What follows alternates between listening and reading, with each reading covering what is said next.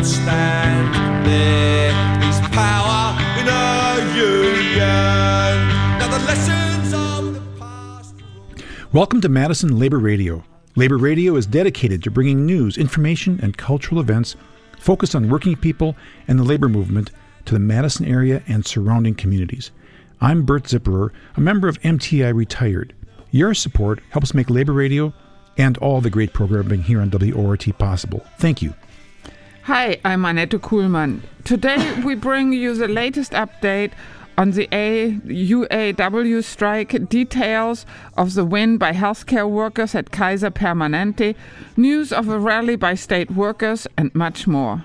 And if you like what you hear, please consider becoming a sustaining supporter of WORT and Labor Radio. A huge thank you to those who contributed during our Autumn Pledge Drive, and we could still use a bit more help. It's not too late. Cheat us. Money speaks for money, the devil for his own. Who comes to speak for the scheme? As the UAW strike against the big three automakers continues, UAW President Shawn Fain today announced a new phase in the strike as he experiences pushback this week from both auto industry management and UAW workers at Mack Truck. Greg Jaboski reports. You just lost Kentucky Truck. With those words yesterday, the UAW rejected a Ford Motor negotiating offer and extended its strike to Ford's largest and most profitable facility, the Kentucky Truck Plant in Louisville, producer of Ford Super Duty pickup trucks and Lincoln Navigator and Ford Expedition large SUVs. Today, in a 20-minute address via Facebook Live, Fain told how he and UAW negotiators demanded a face-to-face meeting with Ford negotiators to see the auto giant's latest offer and described what happened next. We went to Ford headquarters to see what they had to say for themselves. It was not a long meeting. They tried to give us the same deal that we rejected 2 weeks ago and not a dollar more. So at that point, I said, that's all you have for us?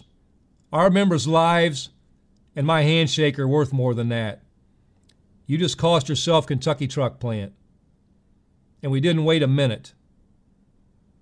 We then called President Todd Dunn at Local 862, and he and his local leadership walked 8,700 members off the job. Fain expressed little sympathy for Ford management. Ford, of course, put out a statement about how unfair this action is. In that same statement, they admitted that Kentucky Truck generates $25 billion in revenue a year. That's $48,000 a minute. Our labor at Kentucky Truck generates more revenue each minute than thousands of our members make in a year. The revenue generated by our members at Kentucky Truck is so high that if the plant were its own standalone business, it would rank in the Fortune 500. We're not messing around. Yesterday's move at Ford is significant, as among the big three, Ford has generally assumed to have been making better wage offers than those of GM and Stellantis, the former Fiat Chrysler. It also served to announce that the UAW would end its pattern of the last 4 weeks, where strike extensions waited until Fridays, as Fain explained today. Ford thought they could wait until Friday morning and then just make a better offer. They stopped being interested in reaching a fair deal now, and only became interested in gaming our system of announcing strike expansions on Friday. They thought they figured out the so-called rules of the game, so we changed the rules. And now there's only one rule: pony up.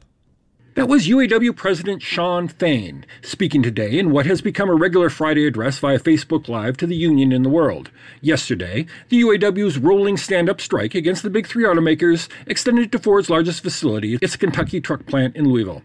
As has been usual, Fain also mentioned other UAW contract and strike actions in his weekly address, including a strike authorization vote for UAW representative General Dynamics facilities in 3 states. Notably unmentioned, however, was a strike at Mack Truck, a North Carolina-based subsidiary of Volvo, which has factories in 3 states and has a large production facility in the Lehigh Valley of Pennsylvania. At Mack, UAW negotiators had reached an agreement with management, which was supported by Fain and UAW officials. However, on Sunday, Mack truck workers resoundingly rejected the tentative agreement with a 73% vote. On Wednesday, in a blistering open letter addressed to UAW President Fain, the Mack truck rank-and-file committee of the UAW wrote in part, quote, "We rejected the contract you and local officials negotiated, in scare quotes, because it fails to meet our minimal demands. Your record contract, again in scare quotes, includes sub-inflation pay raises, no COLA, a tax on seniority and job security, and extensions to the length of the workday.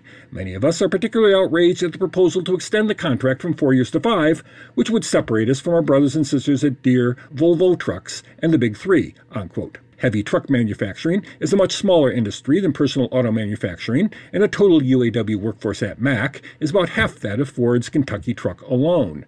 But the militant organizing at Mack could foreshadow a challenge from the workers' side to the left of Fain and the new UAW leadership, with Fain's announced high expectations for Big Three negotiations extending throughout UAW membership. For Labor Radio, I'm Greg Jaboski.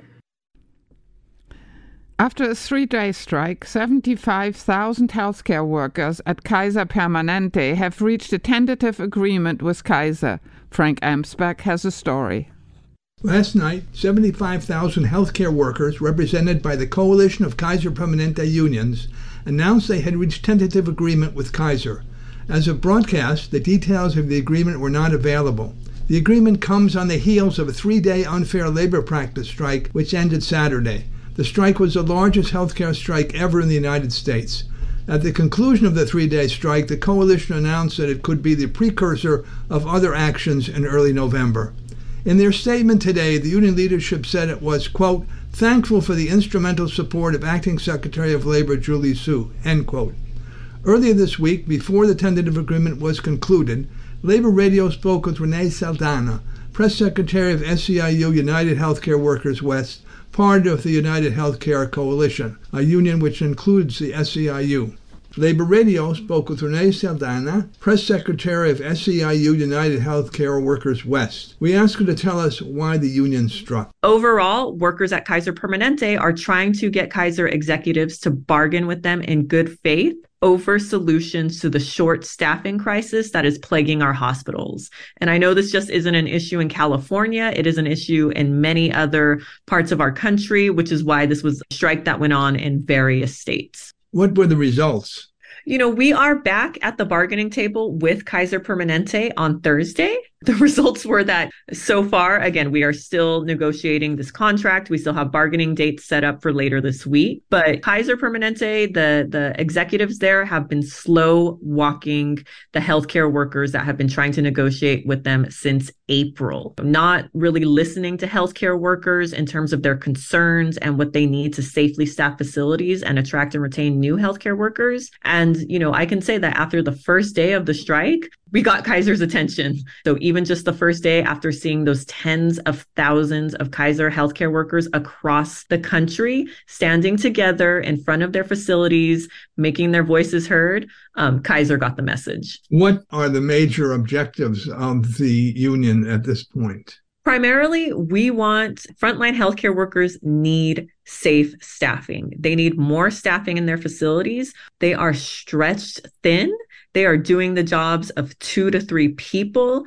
Not to mention, they are exhausted and burnt out from everything that they went through being on the front lines of the worst global health pandemic in a generation. They're done. Workers were also asking for raises that keep up with the cost of living.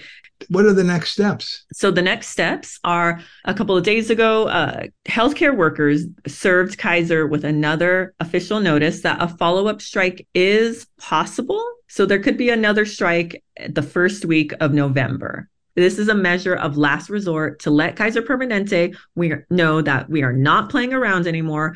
We are prepared to go out on another unified strike. What do you think the effect is of the strike on other healthcare workers who are thinking about organizing? After watching the Kaiser strike last week, they are feeling emboldened. There was tons of media out there to talk to those workers and get their stories too. And so they're really feeling empowered. They said, we saw what happened at Kaiser. We want to do that too. We are talking to our coworkers. We need to have a strong showing to let the bosses and the employers know we are not playing around. We deserve to be valued and respected. Is there anything else you'd like to add? It is the Kaiser executives that could stop this second strike from happening if they just come to the table and bargain in good faith with the frontline healthcare workers who know their facilities and their patients the best. With a tentative agreement between Kaiser and the coalition, it is now apparent that Kaiser Permanente leadership decided to come to the bargaining table and deal with the key issues of staffing and scheduling. Thanks to Renee Saldana, Press Secretary of United Healthcare Workers West. For this interview, I am Frank Umspack for Madison Labor Radio.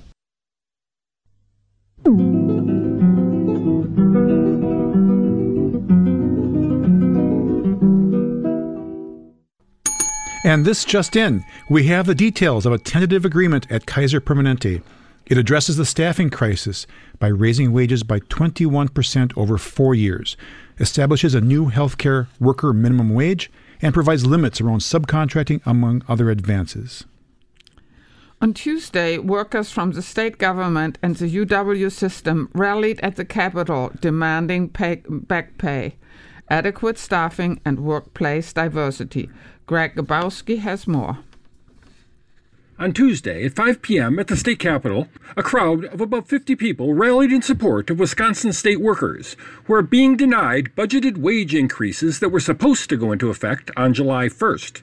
Not only has the Republican-controlled state legislature's Joint Committee on Employment Relations, or JOKER, refused to release workers' pay, Assembly Speaker Robin Vos has indicated that he will not allow any approved wage release if the state's university system keeps its diversity, equity, and inclusion, or DEI, programs.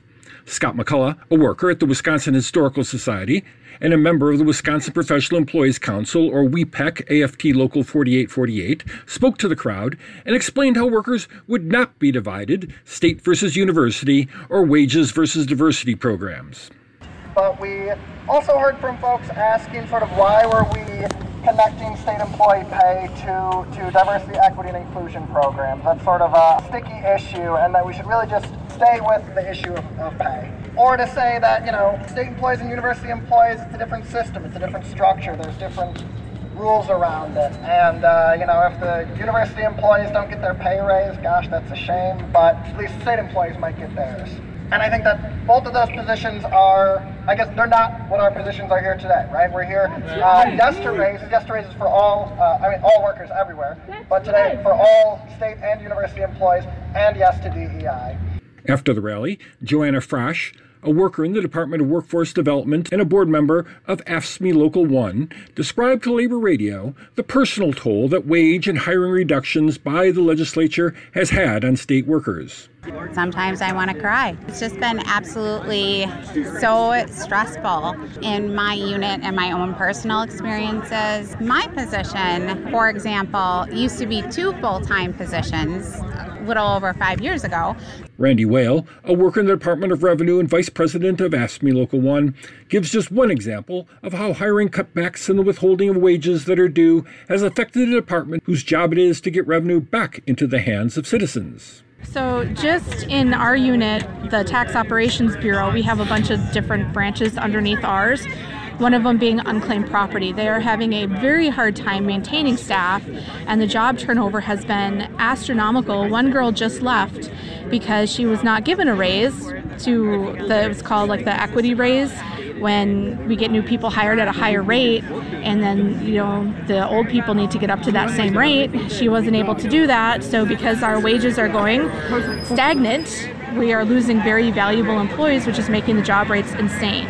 Robert Hawkins is an assistant professor at the University of Wisconsin, a member of the University Labor Council, and of the University Faculty and Academic Staff, UFAS, AFT Local 223. University faculty and staff face the same withholding of wages, and to Hawkins are in the same fight as other state workers. We're all under the same system. We're all subject to the same political games. We at the university are a massive organization. We're serving a huge number of students, providing a public education, and I think that some of our speakers today shouted out this idea of the Wisconsin idea, the idea of a education that is impactful, that reaches every corner of this state.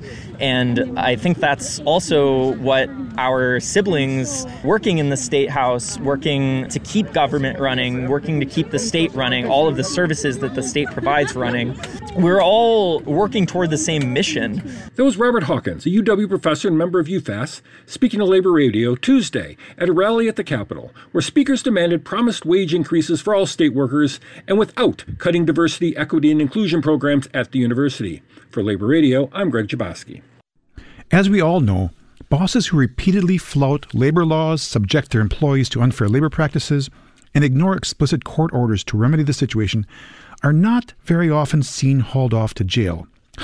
But that is exactly what did happen in September to Timothy and Carly Dillett, owners of the Haven Salon and Spa in Muskego, Wisconsin. It is a real shame that the Wisconsin Fair Maps Coalition had to create a public telling in the first place. In a real democracy, our legislature would have opened their doors to the public and given Wisconsin...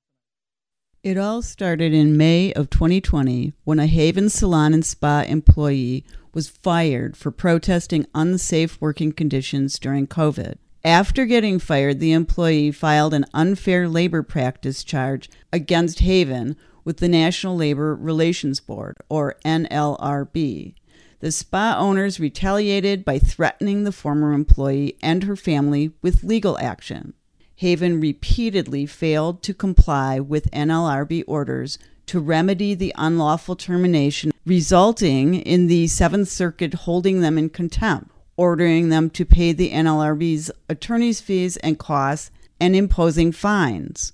After a hearing at which Haven failed to appear or participate, an administrative law judge found that Haven had unlawfully terminated and threatened the employee in violation of the National Labor Relations Act. The judge recommended that the board order Haven to compensate the employee for lost pay and expenses, offer reinstatement, notify the employee that it had removed references of her unlawful termination from the employee file, post notices of employee rights in its store locations, and file a sworn certificate with the board attesting to its compliance. But Haven Salon and Spa still did not comply, so the board filed another motion with the court in August 2023 to liquidate the fines, add the Dilletts as additional respondents in contempt, and issue a writ of body attachment, a process issued by the court directing the U.S. Marshal to bring a person who has been found in civil contempt before the court. The court argued that the Dilletts, as Haven Salon and Spa's corporate officials, were responsible for the company's non-compliance with the court's orders. In its motion, the board also pointed to evidence suggesting that the Dilletts had deliberately evaded service of those orders on multiple occasions. The court granted the motion and ordered Haven Salon and Spa to pay the board over $30,000 in fines and attorney's fees. The U.S. Marshals Service for the Eastern District of Wisconsin took the Dilletts into custody on September 12 for a same-day hearing at which they committed to a United States magistrate judge that they would promptly comply with the court's orders. This is Janine Ramsey reporting for Labor Radio.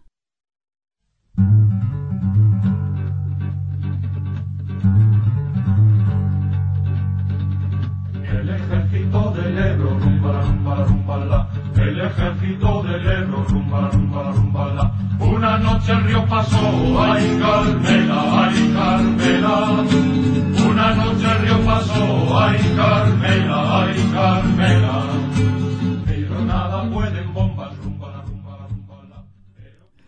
A new report released by the Economic Policy Institute shows a continued downward trend in teacher pay relative to other occupations. Labor Radio delves into the data to understand the implications for classrooms across the country. Teacher pay has suffered a sharp decline compared with the pay of other college-educated workers, according to a new report written by Sylvia Allegretto and published by the Economic Policy Institute. The pay penalty for teachers, which describes the gap between the weekly wages of teachers and college graduates working in other professions, showed significant increases from 6.1% in 1996 to a staggering 26.4% in 2022. Last year's level is the highest pay disparity between teachers and their college-educated peers since 1960. The report, which analyzes wage data from the Bureau of Labor Statistics, reveals that teachers' real weekly wages have been stagnant for decades, and in many years struggled to keep up with the rate of inflation. This stagnation was especially impactful amidst the inflationary surge over the past year. By the end of 2022, teachers' real wages fell by just over 8%, while their peers' wages stayed relatively stable. Even when factoring in the enhanced benefits packages that teachers tend to receive over their other college-educated cohort, Allegretto finds that the added advantage is not large enough to offset the growing wage penalty for teachers. On average, the report shows teachers only earned 74 cents for every dollar that other professionals made in 2022. This is much less than the 94 cents on the dollar they made in 1996. The impacts of this disparity, along with the other shortcomings in compensation for those entering education, should be made clear. Alarms have been sounding on crucial areas such as teacher staffing, to college students foregoing teaching careers because of low pay, to parents steering their children into better paying professions. To reverse the negative downward pressure impacting the classroom, then, the downward trend in teacher pay must also be reversed. Local and state politicians and community members can and must show respect for the profession by significantly boosting teacher pay. Finally, public sector collective bargaining should be expanded, since unions can advocate for improved job quality and a higher level of resources. This story was sourced from the work of Sylvia Allegretto for the Economic Policy Institute. Reporting for Labor Radio, this is Sean Hagerup.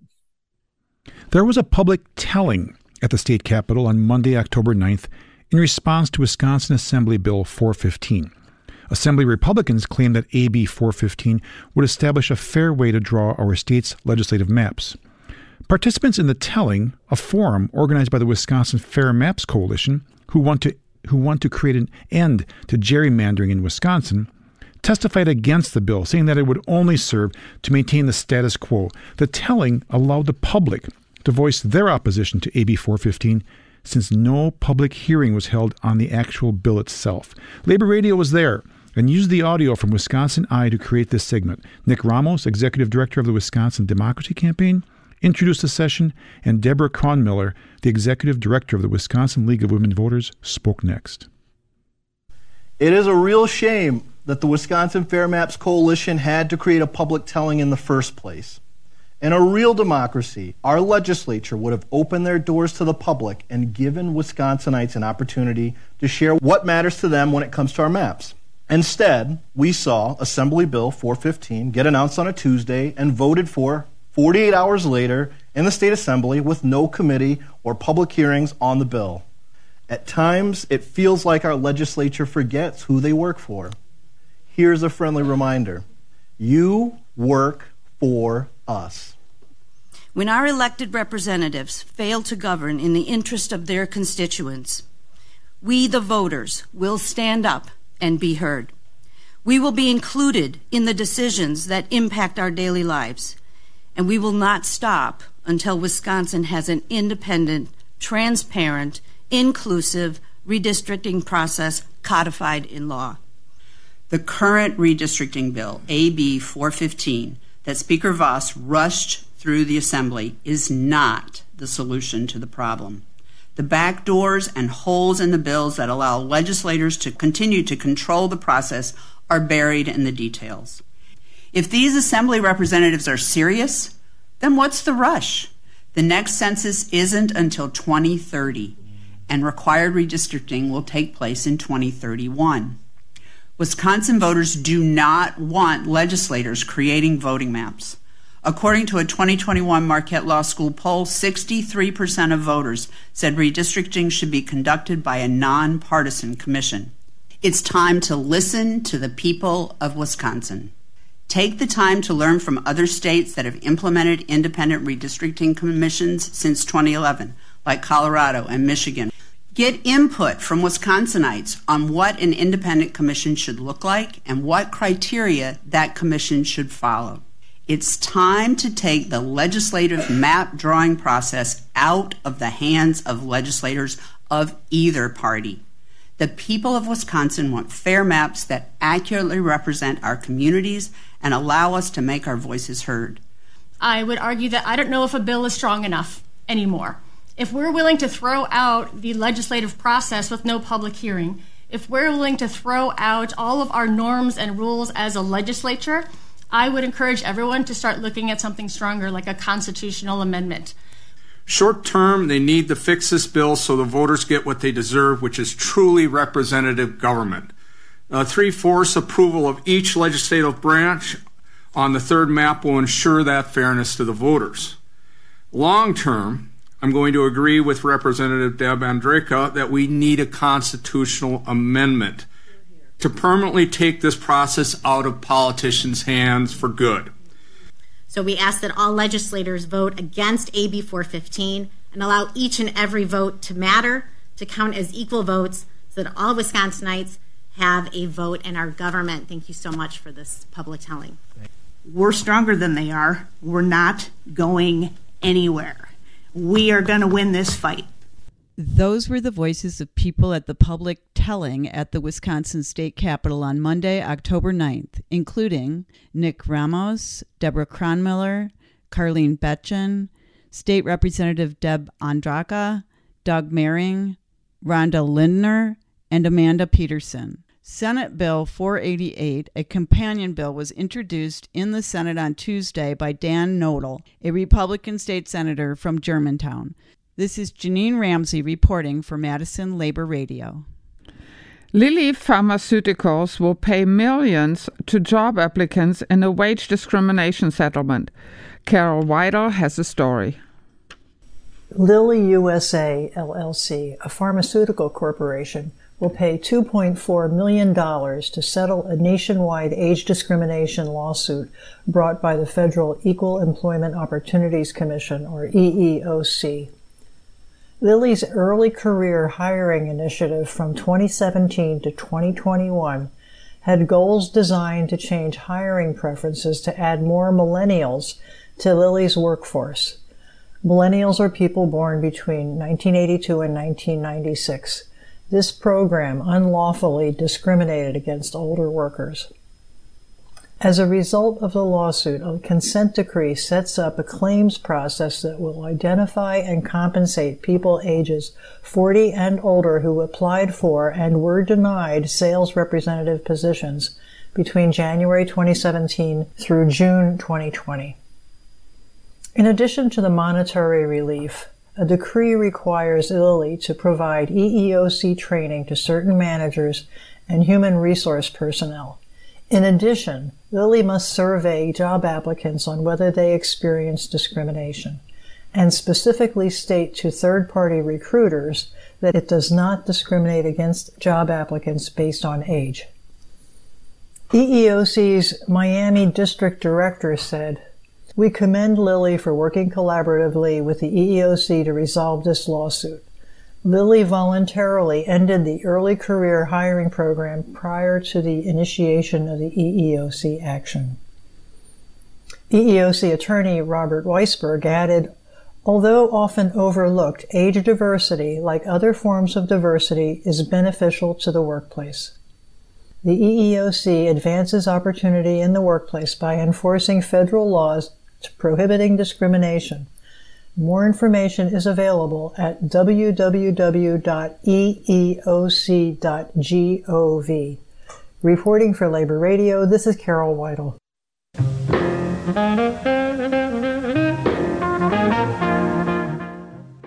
Thanks for listening to Madison Labor Radio. I'm Annette Kuhlmann. Thanks to editor Frank Amsbach, assistant Robin G., reporters Greg Gabowski, Sean Hagerup, Janine Ramsey, Carol Weidel, and damage control specialist Joanne Powers. Special thanks to Keith Steffen, our reader coordinator, web poster Andrew Lee, and to all our readers and the members of the IBEW Local 2304 WORT Staff Collective. And I'm Bert Zipperer. We would like to thank all the generous contributors to Labor Radio and WORT. Now remember, you can still go to the website and donate to WORT anytime by just clicking on that nice button in the top right corner. Now, though, please stay tuned for the Blues Cruise with Dave Watts and the Blues Professor Bill Clark. Enjoy.